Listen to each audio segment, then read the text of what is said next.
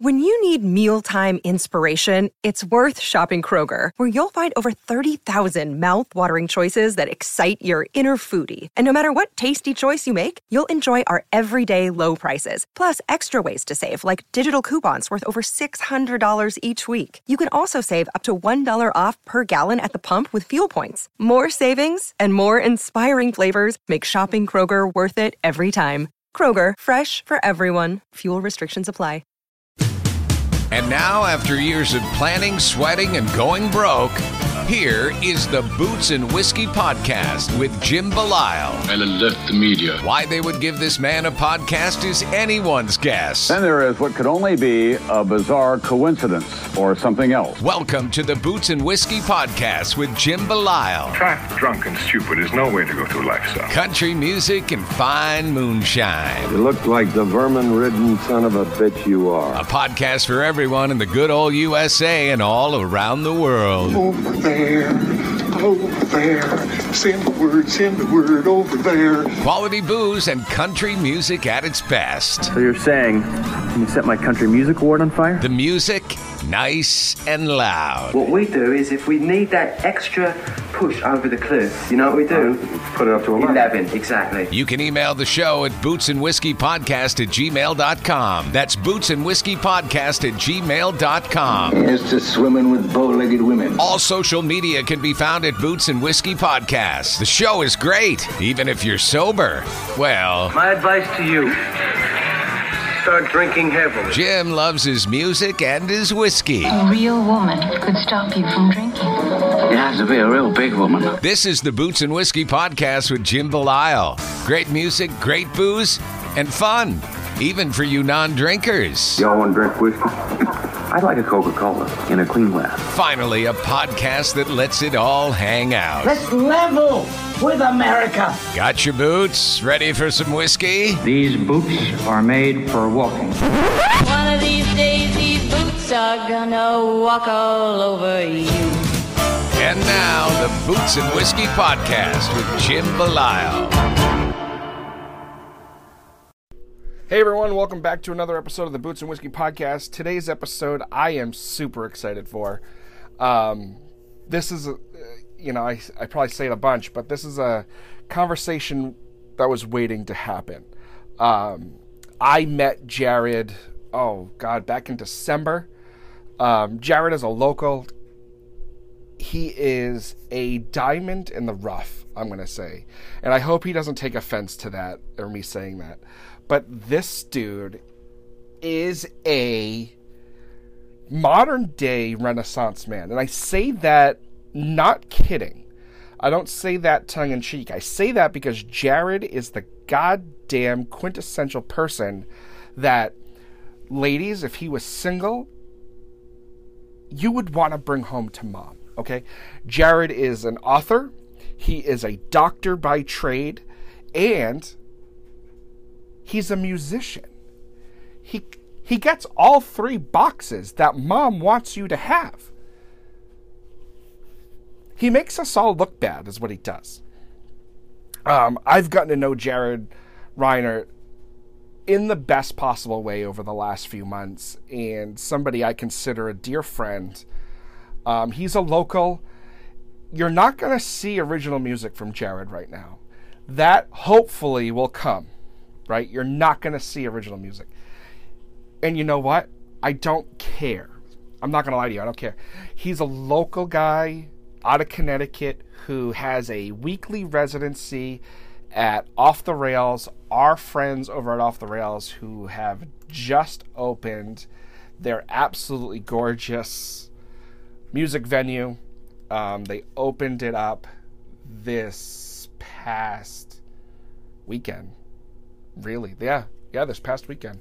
My days are getting all confused, everyone. This past weekend with Sawyer Brown, they had Ricky Duran and Liam Coleman. Unbelievable start to their new venue there.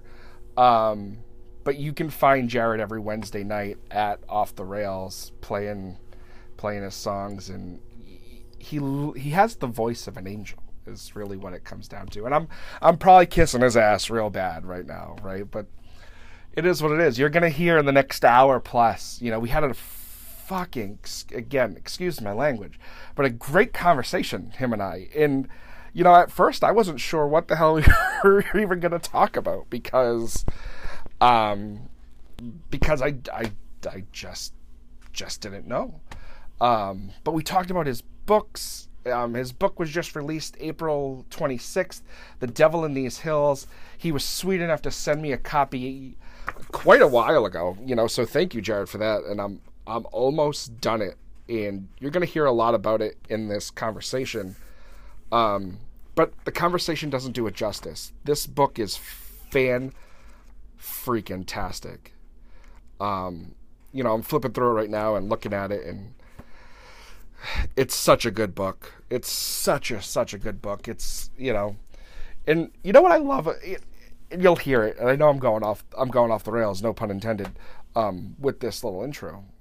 But Jared and I also had a conversation about, you know, doings in the world as well.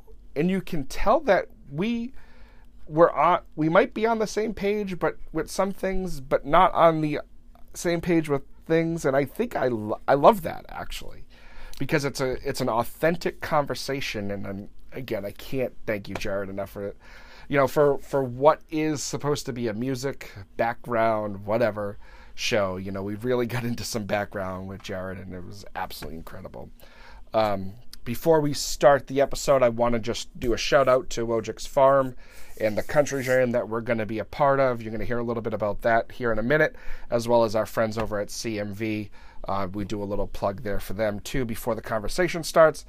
But, you know, thank you to all of our friends at Dirt Road Scholar Supply Company, Soul Authentic, Matthew Allen Photography. Thank you guys so much. Without you, a lot of this wouldn't be possible. So if you get through those few commercials, I appreciate it. And you'll hear from Jared and myself on the other side. And then we'll come back and wrap up everything.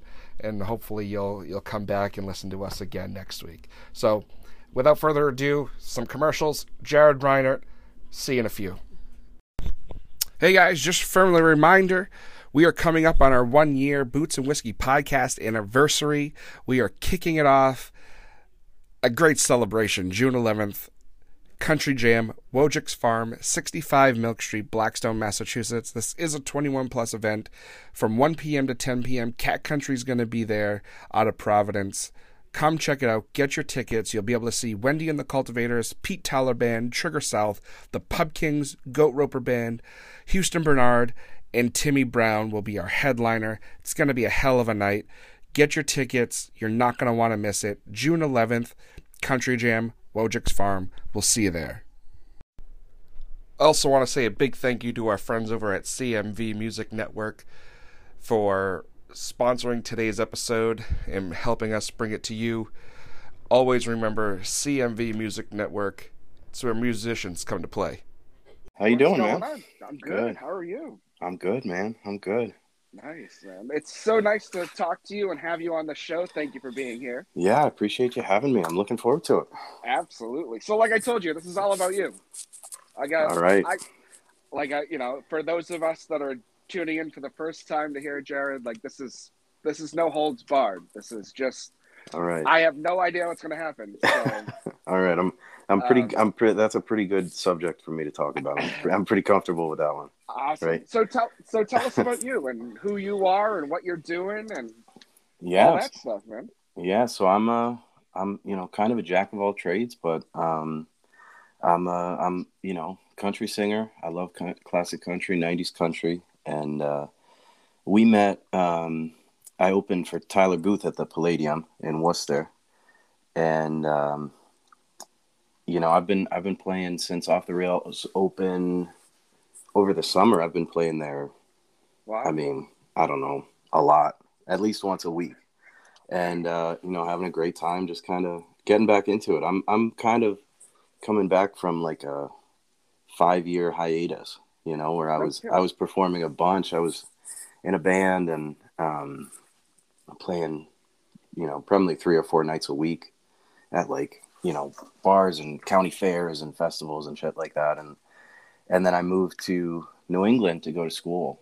And and didn't have time for a band, hardly had time to really practice. And now I'm, getting back into the swing of it, and Off the Rails has been a really great place to, step back into doing what I love. And yeah, man. I mean, it's crazy. Like, I started singing there one night the first week they opened, and I mean, it's just been like, I don't know, like a lucky penny, like I've had a lot of really great opportunities thanks to those guys. So that's awesome. Yeah. This being one of them for sure.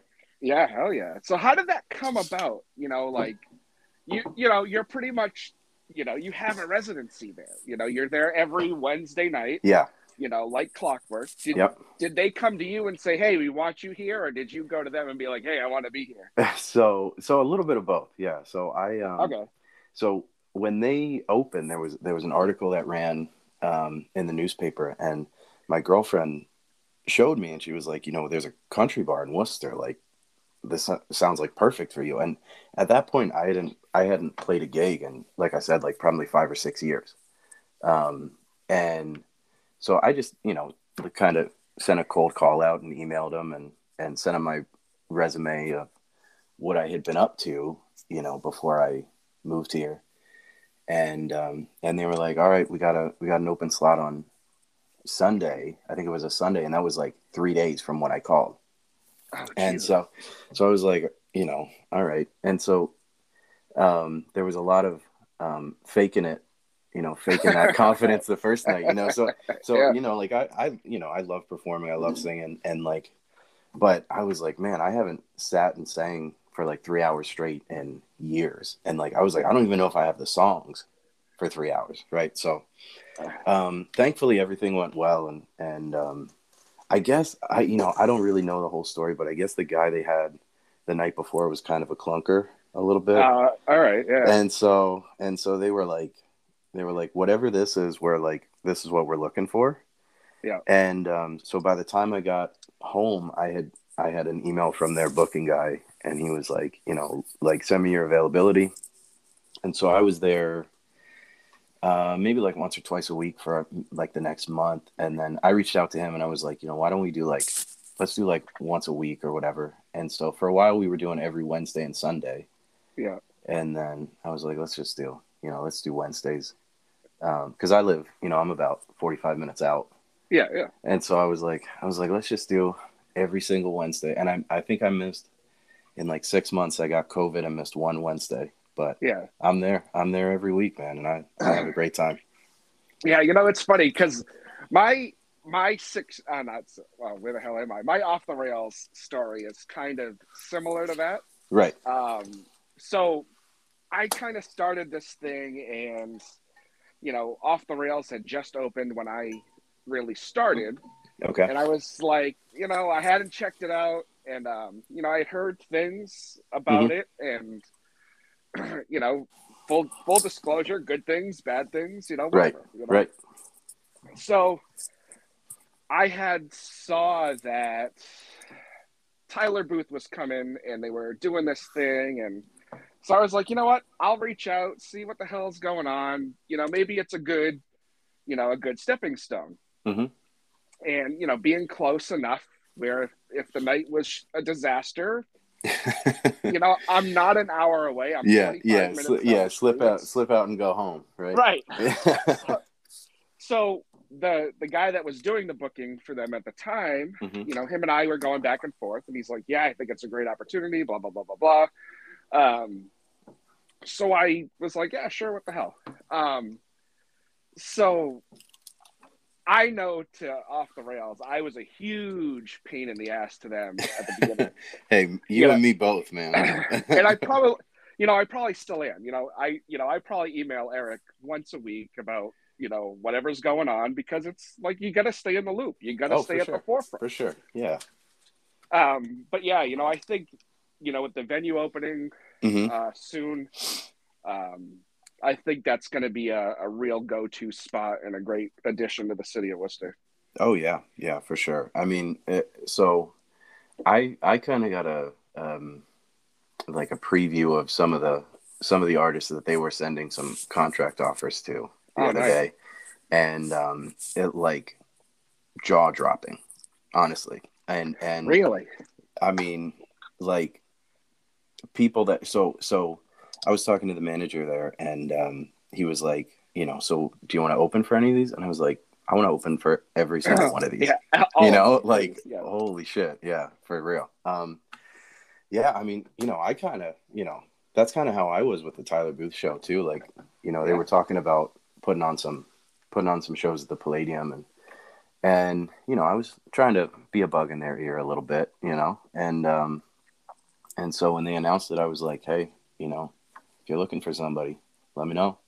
Right. And you know, they've been super kind and helpful, and really given me some cool opportunities, you know, to play music, which is, you know, I love doing it. So I'm happy for, you know, I always joke around, like I've played for my dog for a long time.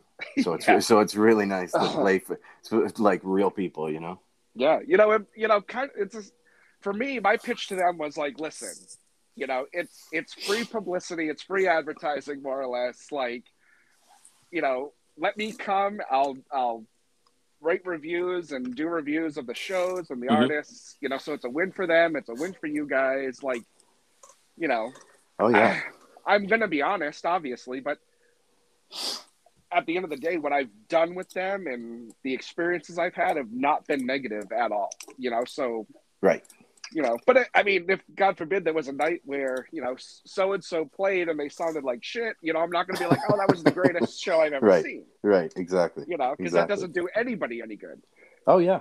Yeah. But you know, going back to that night you and I met. Sure. You know, it's, you know, doing this, you know, yeah, you want to give everybody a shot, right? Mm-hmm. And when I saw, you know, I scoured the internet for you.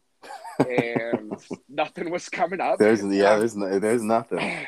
And I'm like, I'd like to say it's like a, you know, like I like to be private, but I'm just terrible at social media. So and I was like, and honestly, I said to myself, oh my God, this guy is gonna suck. It's gonna be awful. Yeah, it's one of those shows to show up late for. Right. And nothing against you. But I get it. And then I'm standing there, and there's, you know, it wasn't a huge turnout that night. Right. But like you get on stage and you start to play, and I went, okay, the night can end now. I appreciate that. Yeah. And I mean it, man. Like you have one of those voices and one of those talents that country music needs now more than ever.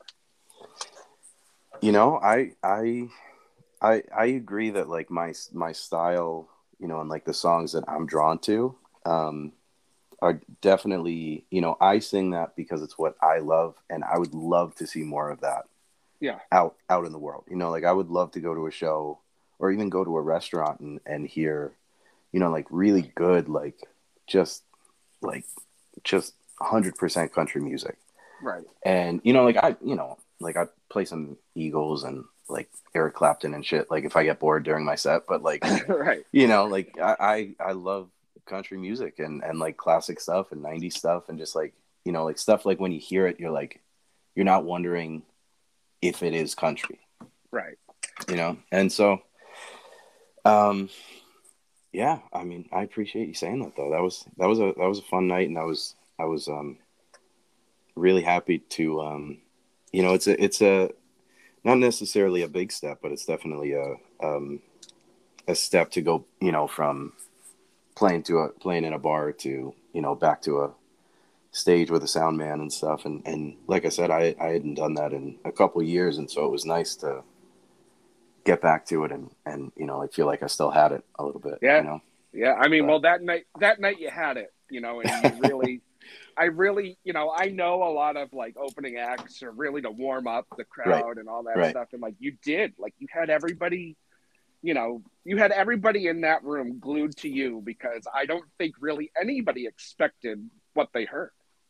I appreciate that. Yeah. I mean, you know, one of my favorite performers is George Strait, because he I've seen him live a couple times, and he comes out and he like just swags on out there and stands there. You know, he doesn't really say anything. He doesn't move around. He just sings like you're like, I can't believe what I'm hearing. you know, Yeah. and I, you know, my whole thing is like, if I'm playing music, I want it to be about the music, you know, like there can be smoke and lights and, you know, fire and pyro and shit, but like if the music's not there, like what are you staying for? You know, like why are you going? And so, you know, for me, like going into that night, kind of like picking songs and stuff, I was like, I'm gonna play what I would want to hear if I was standing out there. And so, you know, it's kind of stressful to be like, you know, what if nobody wants to hear this shit, you know? Right. But you know, like like I'll like it, but maybe I'm the only one. But yeah, I mean, I think it was a good crowd too, because Tyler Booth's he's definitely got some pretty traditional roots and a pretty classic sound. Right. And so he sounded great that night too. He really did. You know, for somebody who had never been to the area, even though it wasn't a huge crowd, you know, it was pretty good for, you know, really where it was. And yeah, for sure. He was he's a real deal. You know, I think he's got a pretty good career in front of him. Yeah, he definitely has what it takes for sure. Yeah. And you know, I think it's, you know, people talk all the time about where we are situated and all that, and you know, country music in New England haven't always gone hand in hand. Right. But I really think that with the things Worcester is doing, you know, whether it's at the Palladium now or Off the Rails, and even the Centrum, the acts they've gotten there that are country, you know, it's really kind of becoming the hub of the genre in this area. Oh yeah. And you know, I think what Worcester has going for it too is there's a lot of people coming into the area, you know, like close enough like we are to go see a show. You know, right. I'm pretty rural. I'm like in the middle of nowhere, but you know, if there's a good show in Worcester, you know, it's not, you know, it's well within the means to go drive in there and see something. Right. And you know, I think there's a bunch of colleges and young kids, and like country's cool right now. Yeah. Like it isn't always cool, but country's very cool right now. Yeah. And so, you know, like I'm, you know, a guy like Luke Combs could sell out, you know, the DCU Center in a minute, you know, right. I'm sure because of, right. because, you know, because of the size, right. Yeah, there's a lot of young guys, a lot of young people moving in and out of Worcester that are, you know, I would assume a lot of country fans. You know, like that was my situation. You know, I'm from a really small town in like Amish country, Pennsylvania. Yeah. And so I grew up on like bluegrass and classic country, and I moved to Worcester, and you know, there wasn't a whole lot of it, and I know I wasn't the only person looking for it. Right. You know, and I was living in Worcester when Garth Brooks came to the DCU Center, and yeah, I think he played like for a week straight there. I think like it was crazy. Yeah. It was like a weekend stint. Like oh my Friday god! Yeah, Sunday, and he played 2 shows. He was playing 2 shows. It's unbelievable. You know, it's funny because I was going to mention that because that was my wife and I's like first real date. Really? Was Garth at the DCU Center? That's funny. That was now 6 years ago, pretty much this past weekend. That show was the first time my girlfriend met my parents. Was at the Garth Brooks show there too. So that's funny. That's funny. That's awesome. But and oh my god, I love Garth, right? Like me and my dad are like, we love Garth, and that's, you know, that's the kind of stuff that I grew up on, and like driving in my dad's car, like that's what we would hear, like the Garth double live album, right? Yeah, hell yeah. And so so we, you know, when he started coming on tour, we were like, we got to go like anything close, and then we probably saw him like, I'm thinking like 4 or 5 times in 2 years. And he plays for so long, you know, like his encores are like an hour. And by the end, we were like, okay, we're like Piano Man's coming, or like American Pie's coming. It's time to go. Let's get out of here. You know, like we're like, oh my God, he's literally sings until you're like almost sick of him. Right. You know, it's crazy. You know, it's so funny you say that, because that was the first time I had ever seen Garth. My wife, you know, my now wife, she had seen him once or twice before. And at the time we had a roommate that, you know, my parents drove us in, dropped us off so we could drink and have a great time. And then Right. our roommate was picking us up. Mm-hmm. So I texted our roommate at the point where he played Friends in Low Places because I Right. figured the night was over. Thinking And it's that over. that was already an hour and a half in. Yep. And that was probably halfway. right. And then another hour and a half goes by and my buddy's sitting out in the parking lot and he's like, where the fuck are you guys? And I'm like, he's still going. I'm like, we haven't even done an encore yet. He goes, you That's texted wild. me an hour and a half ago. And I was like, I know. That's so funny. Yeah, I saw when he played at Yankee Stadium, we were like we gotta go. And I just happened to, like, you know, I was like on Ticketmaster at the right time and got some tickets and so we went, and he was playing 2 nights, and the first night was like everything was awesome. And of course that's not the night we were there. We were there the second night. Right. And there's this huge thunderstorm rolling through. And so they decide they're going to push the show off until after the storm. And so the storm lasts all night. Yeah. Right. So we're standing like in the concourse of Yankee Stadium, which is like not a terrible place to hang out. Right. Like it was pretty cool. But he ended up going on, I'm thinking like 1:00 in the morning, and then played as long as he usually plays. And my girlfriend and I drove back from New York City to Worcester, and we got back to Worcester at sunrise and got breakfast at a diner on the way home. Damn. From the concert. It was insane. And awesome. and we slept all day. Yeah, I mean, it's a great memory, but like, man, talk about a long show. That was probably like a 24-hour show. Yeah. You know, it's just so crazy how, you know, somebody he's not old by any means, but I mean, he's not young either, you know, that he can still get out there night in and night out and play the way he does and perform the way he does, you know. It's insane. I don't know how he does it. Are you guys going to the Gillette show?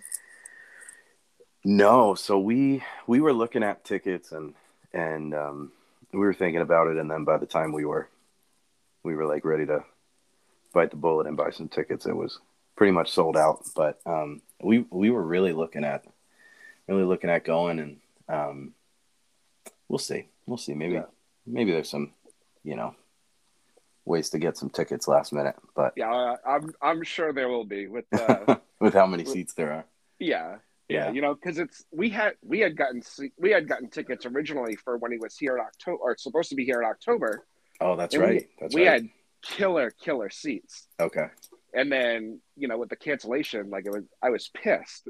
Oh, like, and then you lost those seats then, right? I lost those seats. That's shitty. And then luckily enough, we were able to get, you know, tickets for this one. Through some contacts, but not to blow up their spot or anything. You know? Yeah. I think I saw George Strait there a couple of years ago, and it was a good show. But I mean, that's a huge place. I don't even think George Strait sold it out, which is just a testament to like how big that stadium is. Yeah, you know, it's also one of those things where, you know, country music right now, especially around here, is really a younger crowd. Oh, you know? Yeah, for sure. And nothing against the younger generation, but they don't know George Strait. You know, and they certainly don't, you know, care enough to go out and be like, hey, let's figure this out because this guy's coming here. Right. You know, $100 towards, you know, a guy like Luke Combs is a lot easier to spend for the younger country music fans. You know. Yeah, I get. It definitely was for me, you know, because I saw Luke at the DCU Center when he came around that the last time he was here, and it was, you know, one of the greatest shows I had ever seen. Oh yeah. I've seen. I mean, so one of the things that I love to do is just like I'll find a video, like a 2-hour video of like live shows. Yeah, and I'll just watch them, like, you know, and I love like the, you know, the really dumb shit. Like I like seeing like what guitar they're playing and like, you know, what like the, you know, like Luke Combs has like microphones on the 4 corners of the stage, and I'm like, how does he decide where he's gonna go? Like like little shit like that. And I could watch that all day. But like, I mean, Luke Combs, like I've probably watched 30 of his shows, and like I don't think that guy like misses a note.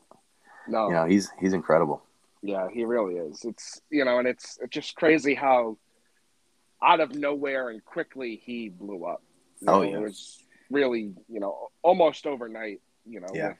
With his Vine stuff to releasing a song to for sure, unbelievable. For sure, yeah. I mean, I see a lot of similarities between him and Chris Stapleton, just kind of in the way they, put a lot of work in behind the scenes, kind of, and then blew up, and then people are like, like it's nice when somebody makes it big time and they've got like 10 years of songs to go back and check out. Yeah. But I mean, they deserve it. They're awesome. Yeah. So what are you doing with your music? Are you writing anything original? Are you doing anything original? Are you just, loving the covers? Or? Yeah. So mostly what I do is covers. Like when I was like all the bands I was in were all cover bands and stuff. And what's funny is I'm a writer. Like I write novels. Yeah. Which we were gonna get to, so that's awesome.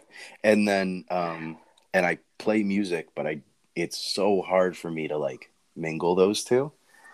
And so there's some songs bumping around, but hold on. Yeah. None of that makes sense to me. It doesn't make sense to me either, Jim. Yeah. I wish I could make it make sense. So all right. Let's go into this. Let's go into this 1 foot at a time. Yep. So right now, I know you have a novel out already. Yes.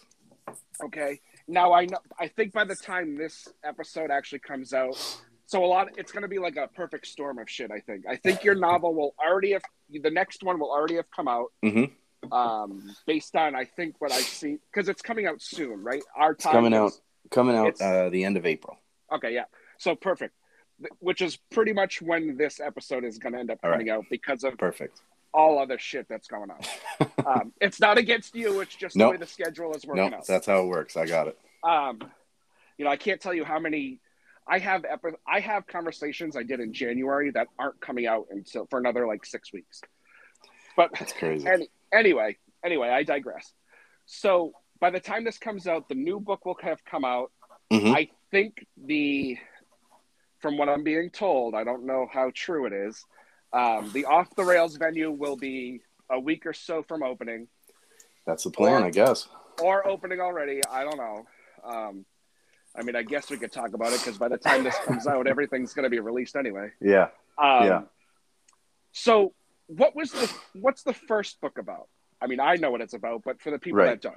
Right. So the first book is called West of Wanting. It came out a couple of years ago.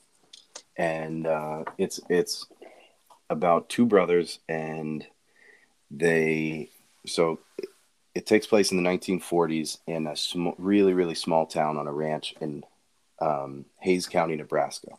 And basically, their mother passes away, and in her will, she leaves behind this revelation for these brothers to basically figure out. So basically the ranch and the family as they know it is not true. Is all I'll say. And so they just wake up one day and rowdy kids that want to be cowboys, they saddle up a couple horses and they ride 1,000 miles from Hayes County, Nebraska. Well, I don't think it's 1,000 miles. It's like 500 or something crazy. From Hayes County, Nebraska to Fort Collins, Colorado, and then up to Cheyenne, Wyoming. And they're looking for answers, and they're looking for kind of a reckoning on what happened to their family after their mother passed away. And it's a wild ride. So it's a movie already that should be already made. It definitely I think it would be a great movie. I would watch this movie if I'm being totally honest. I think maybe I don't know if I can vouch 100% for the writing, but definitely the story could be a very good one. So where did this whole story come from? Okay, yeah. So this is kind of a long story, but I'm going to keep it short. That's okay. Right. I'm here for you, man. I have a notepad in front of me, and all it says is "be brief" because I'm not good at being brief. That's why I write novels and not like short stories. Okay? But my grandma always says I go around the world to wipe my own ass. That's what she says. So I'm going to try not to do that. But that's awesome. All right. So the short story is basically when I moved to Worcester. So I don't think we ever talked about this, but I moved to Worcester actually to go to med school. I'm actually a doctor. I'm not practicing right now, but I'm a doctor. And so doctor in what? I'm a doctor of optometry, so an eye doctor. Jesus Christ. Yeah. So I said I was a jack of all trades. So does your girlfriend ever look at you sometimes and go, Jared, what the fuck are you doing? She said one time, we were like having dinner with some of her coworkers, and she was like, Jared's a singer. Jared wrote a book. Jared's a doctor. And she was like, people are going to think I'm lying. Like, right. People are going to think I'm just making shit up about you. But, I would love to just be like really good at one thing. Yeah. But that's not the way my life has gone down so far. So you're really good at 3 really important things. So that's good. So in 2015, I moved to Worcester from Pennsylvania to go to medical school, and then at the end of medical school, in the last 6 months, I had the opportunity to go work at the Veterans Hospital in Cheyenne, Wyoming, and work with patients out there. And I've been singing about Cheyenne, Wyoming for my entire life. I might as well go see what it's like, right? So I pack my hat, pack my boots, and I'm like ready to get out there. And I would commute back and forth every once in a while between Cheyenne and Colorado, and I would leave super early in the morning, and I would leave when it was still dark out, and the sun would rise at I would be driving through the Rocky Mountain foothills. And when the sun rises over the mountains, it's kind of crazy because the top of the mountains catch the light first. Yeah. And so it kind of the sun almost falls down the mountains. And so I would be driving this really boring stretch of highway that was straight as an arrow. And this one morning I was listening to some really good music, and there were wild bison on my left, and there was a sunrise over the Rocky Mountains on the right. And I was like, this is something worth doing here. And it was just a watershed moment for me. And I was like, this is I gotta do something with this. And I had been, if I was bored in class or whatever, I would just write little stories. And I read a lot, and my mom's a librarian, and I grew up with books and reading and writing and whatever, and never really took it super seriously. And then when I graduated from med school, I had a job opportunity that fell through basically a clerical thing, right? And it was my dream job. All of a sudden it was gone. And I was pretty devastated, right? And so I was like, you know what, I'm pretty burnt out from going to school for forever. And so I'm going to take a little time and work on some other projects. And writing was one, music was one. And so I just started sitting down and forcing myself to, write about what it would be like to see, bison and the Rocky Mountains, and, what that would feel like if I had no idea that they were going to be there. Yeah. And so that was kind of that was where the idea came from for that book. And then, the characters kind of created themselves a little bit while I was writing it. That's awesome. So yeah, that's the story on that one. But I'm amazed. I'm amazed how how this happened. So you write this whole thing, and then do you pitch it to somebody, or did somebody, did you reach out while you were writing it and say, hey, this is what I'm writing about, yada, yada, yada, who wants to buy it? Yeah. So what's crazy is like writing the book is the easy part. Yeah. Right. So I had it written and it probably took me 6 months to write it, and then about a year to edit it. Mm-hmm. Maybe 9 months. And then when I felt like it was as good as I could get it, then I started sending it out to agents, like literary agents, and seeing if anybody wants to bite. And then at that point, if anybody bites on that, then they have to turn around to printers and publishers and say, like, and then they have to basically sell it again. So I have to sell it to somebody, and then they have to sell it for me, basically. And so, I'm not good at that. Like, I'm a terrible salesman. Like I would love to, like sell myself on social media a little bit, have a little bit more of a presence, but, and then I've got another one coming out, the end of April called The Devil in These Hills. And I'm pretty excited about that one. And, I think that one would be a pretty good movie too. What's that one about? Yeah. All right. So this one is, this one takes place in the 1980s in, the Texas Hill Country.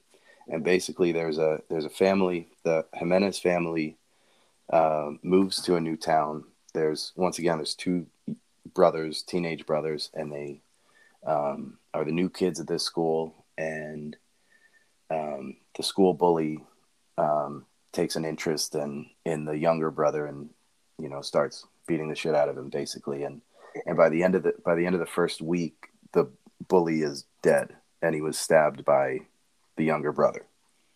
And so the town, of course, wants to say that it's murder. Yeah. And the brother's teacher comes out in his defense, and the whole town is in an uproar about, is it self-defense? Is it murder?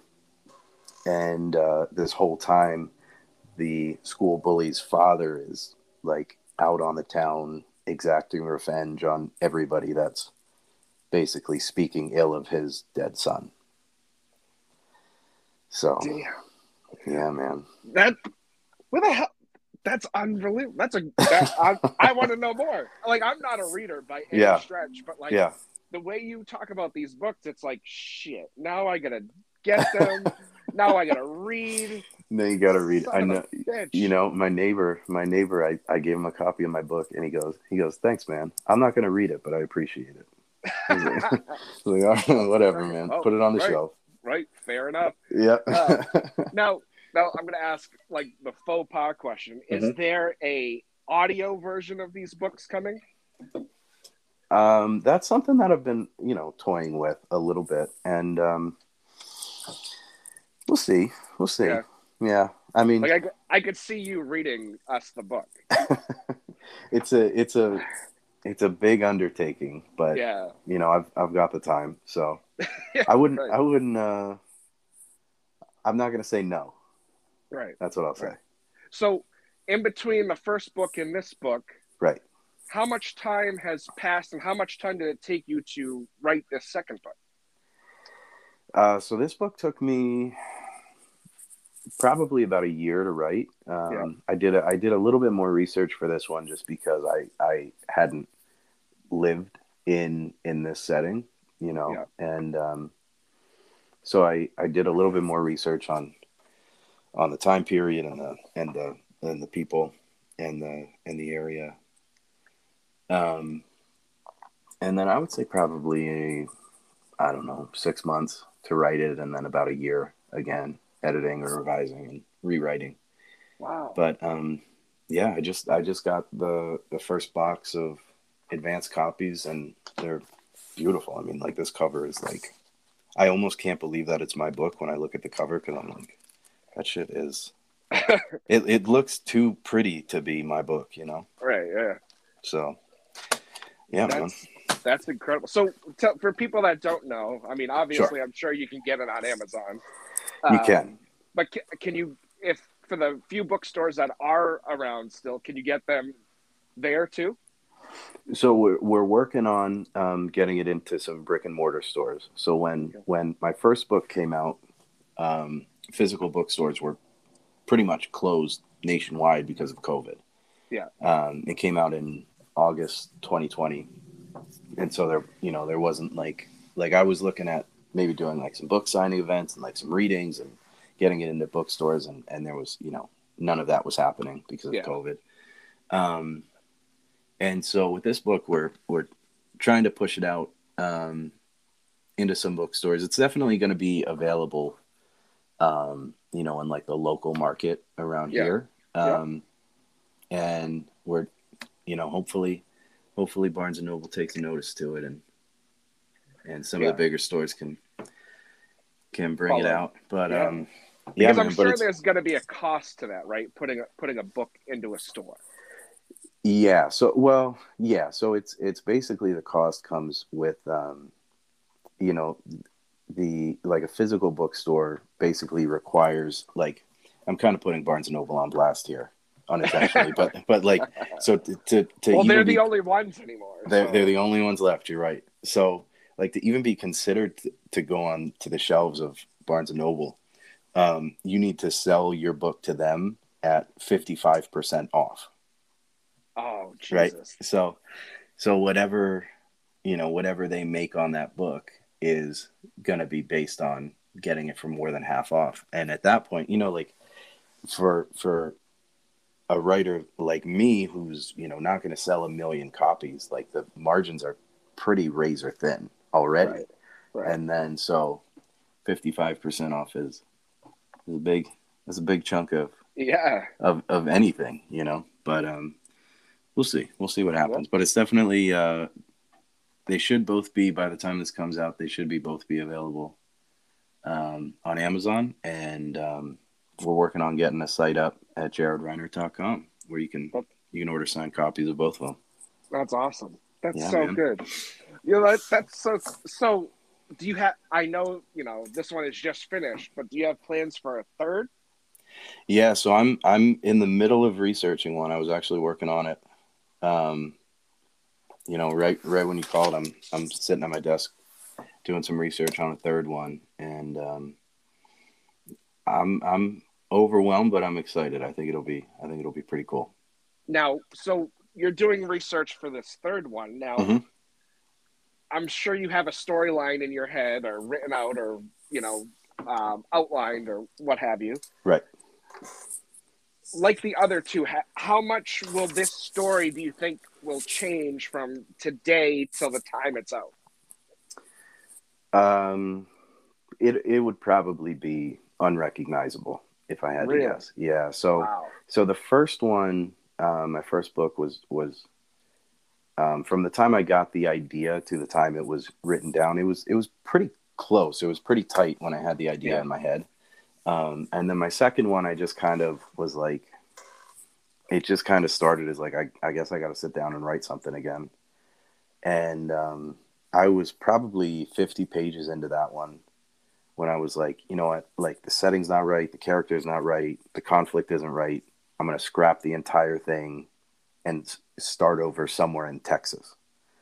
And so I was literally just looking at a map of Texas, like a highway map of Texas. And I saw this little town called Uvalde, Texas. And I was like, that's the place. I don't know anything about it, but like, that's where this story is going to be. Wow. And so I started doing some research for a couple of days on the town and the area, and just kind of, went to bed thinking about it, got up thinking about it, thought about it in the shower, walking around with my dog, and eventually just got enough to go full steam ahead. So where was the original setting? The original setting, it was actually going to be a Catholic school in New England. Huh. And it was going to be, basically the same conflict, like a bully situation and a good teacher and a bad guy of a dad coming after everybody. Yeah. And just something about it, I was like, it's hard to write something about, you know, I'm not a super religious guy, but like it's hard to write about a Catholic school and not seem preachy about it. And I was like, you know, right. I get like that. I don't know if I could do this for 300 pages. You know, I think I might be exhausted by the end of it. And right. And so I was like, you know what? I got cowboy boots. I've been to Texas. Let's go to Texas, baby. You know? Yeah. Yeah, so, hell yeah. And I mean, and really, like, you know, based on the brother's last name, you know, and being the 80s, you know, mm-hmm. you know, ultimately an immigrant family coming into a Texas town and yes. then being the ones to, you know, ultimately kill this kid, you know, that's right. That right there is a story all in itself. Right. Well, yeah. So that's a huge conflict in this book, and how, you know, this family is, you know, so the kid's name is Gabriel Jimenez, and he moves into this town where this bully and his family have been, you know, their roots are in this town for hundreds of years. And even though this kid was, you know, born and raised in Texas, Gabriel Jimenez was born and raised in Texas, just because of a last name and a heritage, you know, the entire town can come after you. And it's amazing, huh? A story set in the 80s, and how different our world is today in 2022. Oh yeah. You know? Yeah. I mean, it's it was a tough one to write too, because some of the you know, like the action scenes and the conflicts and like some of the things some of the characters had to say, I was like, man, I don't love this, you know, like, yeah, but I mean, you know, it's right. It's, you know, it's all for the story, and it's all for the, you know, for the development of the conflict and the characters, but like, man, it's tough. It's tough, you know. Yep. And you know, it but that also goes to, you know, talk to the times too. You know, it's for sure. I'm a big, you know, my wife gets mad that I say it out loud, but like, you know, I hate, you know, I'm a big history guy, right? Mm-hmm. I'm like huge. If I wasn't doing what I do, you know, history, and could get paid to be like a history researcher or whatever, like I would do it. Nice. You know, but I hate, like, absolutely loathe when people, you know, a society, a culture, or whatever, tries to put, you know, our current morality on things that have happened in the past. Okay. Like, I can't stand it, you know, and for that reason, it's like, you know, a lot of things have changed in, you know, 20, 30, 50, 100, 150 years. Right. You know, the way people, you know, because people don't see it that way. They don't see like, oh, well, it was a different time, yada, yada, yada. Right. You know, and I totally understand it. I totally understand it. Right. But it doesn't change the way it happened. Right. Right. We know now that was a bad idea, and they might have known then it was a bad idea. But they still did it. But they still did it, and they had their reasons. You know, I'm not saying they're good reasons by any stretch, but you know, it's just so crazy to me. They're like, well, we wouldn't do that now. Well, no shit, we wouldn't do it now, because you know, we have a lot of technology and a lot of education that they didn't have then. Yeah. You know, it's but now I'm preaching. Now I feel like I'm preaching and getting on my soapbox. Hey, this is, you know, but this is your congregation, right? Yeah. At this point, everybody has stopped listening to the episode. It's just you and me. It's just you and I.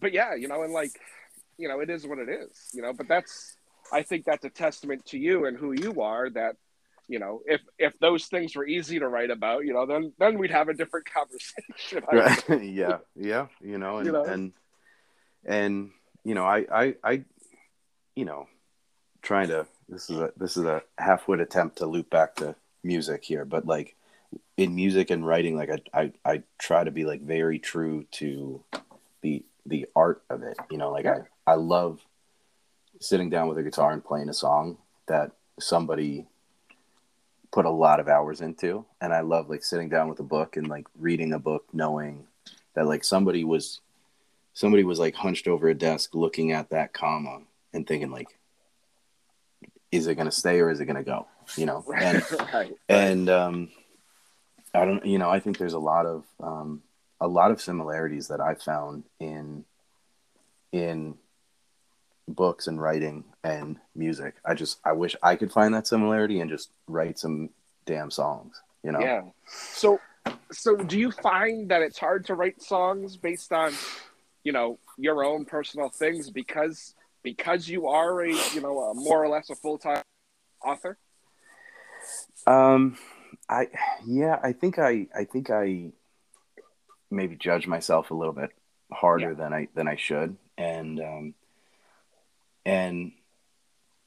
I mean, there's guys like, I'm a big fan of Jason Isbell, and his songwriting is very, like, I think he could write an incredible book, right? Like his writing is really, really incredible and almost literary. And I would love to be able to do something like that, but every time I sit down, you know, even if I have an idea or a line, it's like a beast that I've never faced before, almost. You know, so it's a work in progress. You should just write songs based on your books and like put out soundtracks to them. That's actually a great idea. I might have to write that one down. You know, like, why not? You know, I mean, if Kevin Costner can do it with Yellowstone. That's true. That's true. Yellowstone does have some great music. Yeah, it does. It really does. Have you been watching that? I have been. I gotta be honest, I didn't love this last season. No, I didn't either. It was very boring. Yeah. I thought, and they could have did so much more with it. Yeah. And, you know, I don't know. I feel like, and, you know, and once again, maybe I'm looking at it from the lens of a writer, but like, I feel like he kind of, the Taylor Sheridan, I feel like kind of lost sight of some of the characters and like what they're there for. Right. Yeah. And like John Dutton kind of just becoming like moping around the ranch like that. I don't know. Yeah. You know, like that's not why we're watching the show, you know? Yeah. I'm not defending anybody, right? Because I've never written anything in my entire life. But I think because of how much time was between season 3 and season 4 and the pandemic and, you know, all that, you know, maybe it was tough to get a story out. For sure.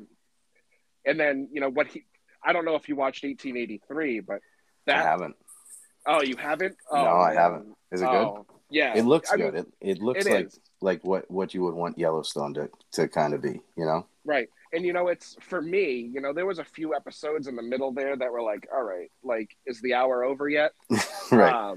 But the way, you know, and I say it to my wife, I'm like, I have to sit down, I think, and watch it from start to finish again, you know, without any like week in between each episode, because it really reads, you know, I think this is where you would appreciate it. It reads like a novel or it shows like a novel, you know, It's very detailed. It's very intricate. You know, there's a lot of description for an episode. Right. You know? I'll have to check it out. Yeah. It's definitely worth the watch. Yeah. I mean, if Sam Elliott's in something, I'm usually down for it. Yeah. So because he's the epitome of he is the cowboy. Yeah.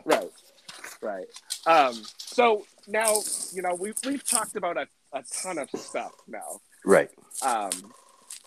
Between your music and your book, and, you know, you being a doctor, we covered it all. We did, and I'm sure we could cover so much more. But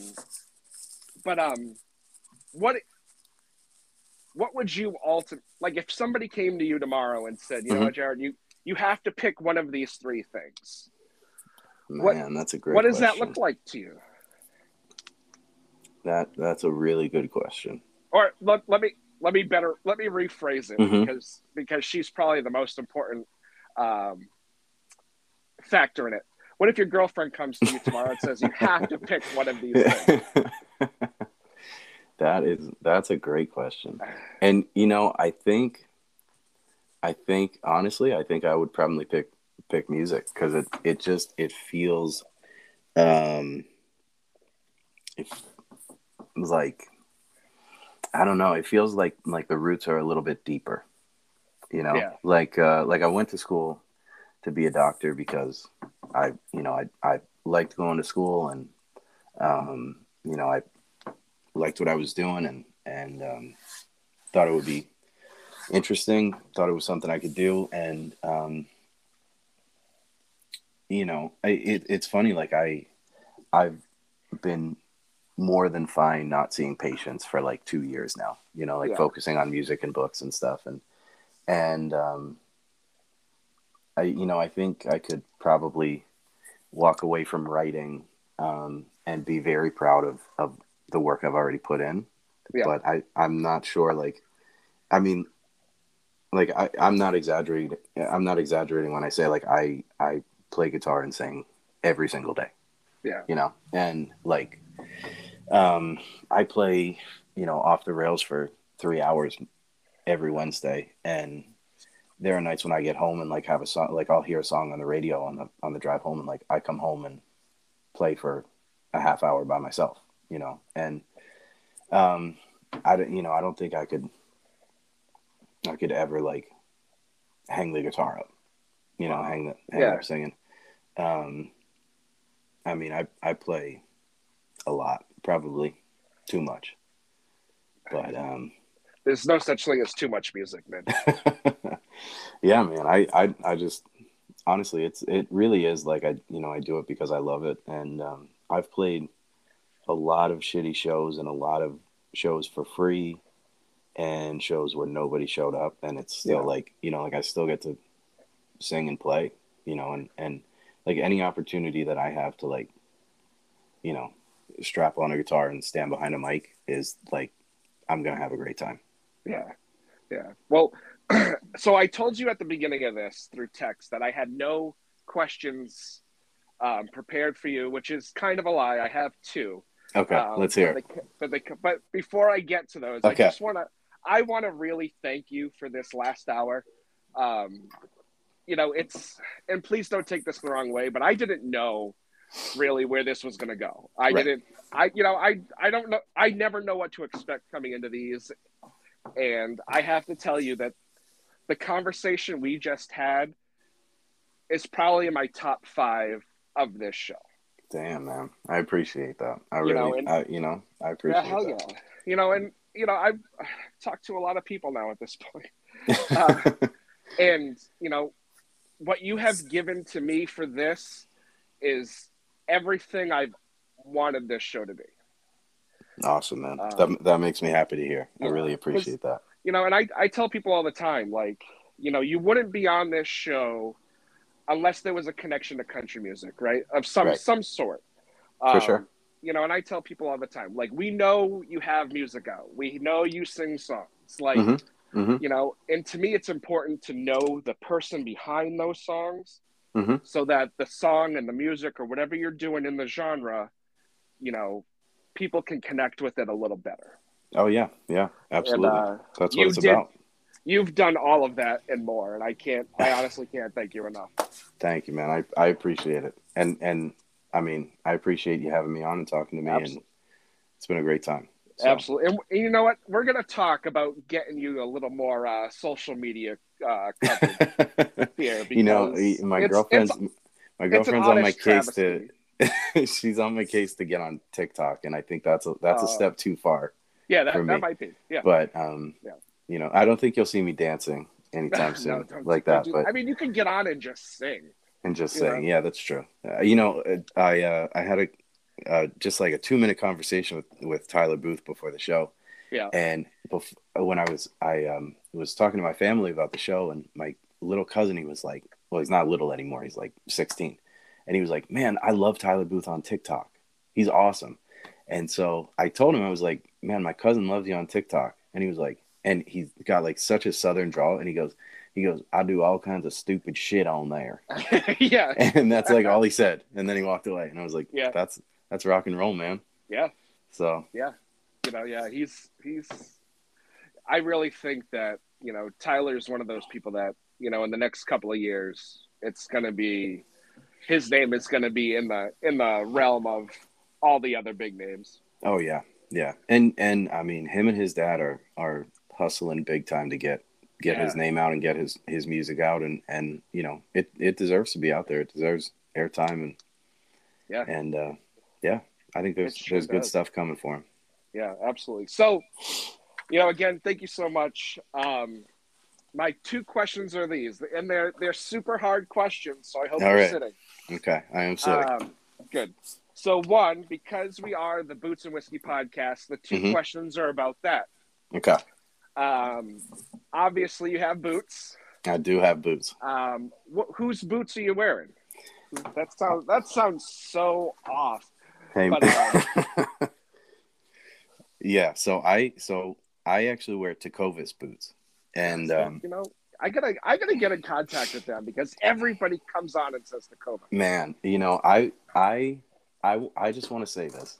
I was wearing Tecovas boots before they were cool, and I know a lot of people say that about a lot of shit, but like I actually saw an ad on Instagram when I was in Wyoming for Tecovas boots, and this was probably like, I don't know, 4 years ago, and I was like, I have like honey suede cowboy boots. Oh my God, they're beautiful, man. They're beautiful. And I'll send you a link. You should get a pair. Yeah. I don't work for them. I don't take commission, but you should get a pair. It's one of those things because my wife got me Ariats for my birthday right when the pandemic started. Right. And so that's all I know. So that's what I love. But I hear all kinds of things about this brand or this brand. So it's nice to hear, and it's Tecovas just keep coming up. Almost every episode is somebody talking about Tecovas. Really? That's fun. Yeah. I love mine, and they're comfortable, and they've held up for 3 or 4 years of pretty hard wear. So yeah. Now, do you only have one pair? So I think I do only have one pair now. I used to have a pair of, I think they might have been Ariats or maybe Georgia. But and they were like roper boots, right? Like square toes. Yeah. And then I was looking for something a little bit more traditional, so I got my Tecovas now. So that's all I wear. Yeah. Thanks. Yeah, that's what mine are. Mine are the square toe. Yeah. And I've gotten them to a point where I can slip them on, slip them off, and it's almost my everyday. When I was working in an office, that's what I wore. And for sure. Yeah, so it's great. And it's funny, like once you wear them in, it's like you can't really convince somebody to try another brand or get another pair. Like I'll wear mine until they're in tatters. Right. But now, what's your whiskey of choice? Oh, Jim, you're gonna kick me off the show. I don't like whiskey, or I don't drink whiskey. Right? Right? Is that what you're gonna tell me? It's not my favorite for sure. It's not my favorite. I'm a head to toe beer guy, man. Really? But yeah. So I really want to like whiskey, and I've tried a bunch of whiskey, and just doesn't do it for me. I don't know. So then, what is your beer of choice then? My beer of choice, I'm a Yuengling guy. Okay, so that makes sense. I grew up about a half hour from where Yuengling is brewed. Yeah. And so I mean, like, that's like water where I grew up. Like everybody's drinking Yuengling, and I moved. When I went to college, and drinking became a game. I drank a lot of other shitty beer, and went back to the shitty beer that I grew up on, and so I drink a Yuengling every time when I'm singing, and off the rails I always have one next to me, and so it's funny you say that because I like to talk about myself a lot, so I'm gonna plug myself for a minute. Go ahead. I'm actually sick of talking about me. So, so today, when we're recording this, it is March 3rd, and tomorrow is actually my 35th birthday. Happy birthday, Jim! I didn't know that. Happy birthday, man! Thank you. I appreciate it. So I remember when before Yuengling came to New England or Massachusetts or whatever. That's right. You couldn't get it. Mm-hmm. And I was 21. It still hadn't gotten here. And I remember, driving to like North Jersey just to get it. Yeah. You know, because it was the only way you could get it. You know, we'd make a day trip out of it because, you know, somebody would go down there and be like, dude, this shit's great, yada, yada, yada. And then they would bring it home. And I remember before Yuengling came here, I was in Pennsylvania for some reason. I think we were going to Gettysburg. Okay. And I bought a ton of it. I bought a ton of it warm. I brought it home. And, you know, I was working in the restaurant industry at the time. Mm-hmm. And every time I saw a beer rep, I was like, what are we doing about getting Yuengling to New England? And, you know, there's a lot of conversation with that. And, you know, it finally was like, hey, it's coming. Nice. And no restaurant I had worked in wanted to carry it because nobody knew anything about it. Really? And I was like, trust me. So one of the bars I worked at, they got it the week it came, and, you know, they still have it to this day. That's crazy. You know, it's definitely one of my go-tos if I'm drinking beer, but right. So what's your favorite whiskey? Like for your birthday tomorrow, what are you drinking? So that's a good question. Because of doing this, I have so many, you know, I have so much that has been sent to me and all that, right. You know, people want me to try and feature and all this shit. But I have to say that, so we've been doing in-depth whiskey reviews, and the first one we did was for TX Whiskey out of Texas. Okay. And they were the first ones to send me something, and I'm not saying it because it was the first, but from the ones I've tried so far, that one is one of my favorites. Okay. We can't get it up here. Okay, of course. It was actually illegally, from what I gather, sent to me. That makes it taste even better, though, right? Yeah, I mean, it really does. You know, and I've got another bottle that's supposed to be coming tomorrow from Greenbrier that I'm really looking forward to trying. Okay. You know, I like the Tennessee whiskeys a lot. Mm-hmm. So, you know, like Jack and, you know, Jack's the original, right? Well, maybe not the original, but that's the one everybody knows. That's the one everybody knows. You're right. So that's always one that I can, you know, do whatever with. Mm-hmm. But yeah, so what I've tried, you know, there's stuff that I've liked. There's stuff that I haven't really cared for. You know, during the pandemic, I was a big IPA guy, and I couldn't do those because I was drinking one and I was all done. And it's like, well, what good is this? I'm with you on that. I'm with you. You know, so, you know, but now it's funny. If I have to drink beer for whatever reason, I have to do the light stuff. I'm getting too old to be fancy. You know, I've gotten into Miller Lite because it, you know, it goes down easy. Yeah, it doesn't stick to the belly. Yeah, you know. I know. Yeah, I can have 12 of those and you know, still drive home from wherever I am. So hey, I got a joke for you. I just thought of this. All right. Do people tell jokes on here? I don't know. I mean, this is going to be a first. Okay, so do you know what Miller Lite and having sex in a kayak have in common? What? It's fucking close to water. So, I mean, it's true. It's very, very true. Feel free to cut that if no. Okay. Oh, no. All right. It's so staying. like that's the other thing. None of these episodes, if you go back and listen to them, none of them are edited. I don't. And a little insider secret. It's a lot of because I don't know how to. Hey, you know, I love that.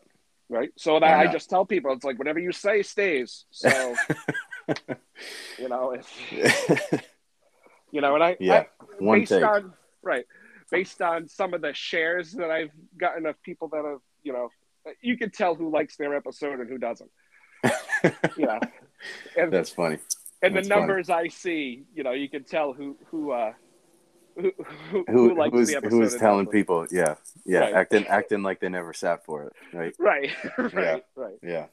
And you know, and I've even had an episode where it was a great conversation, and then I had said or posted something in favor of something on our social media account, and they asked me to pull their episode entirely. Damn. So my wife said, "Why don't you not do that ever again?"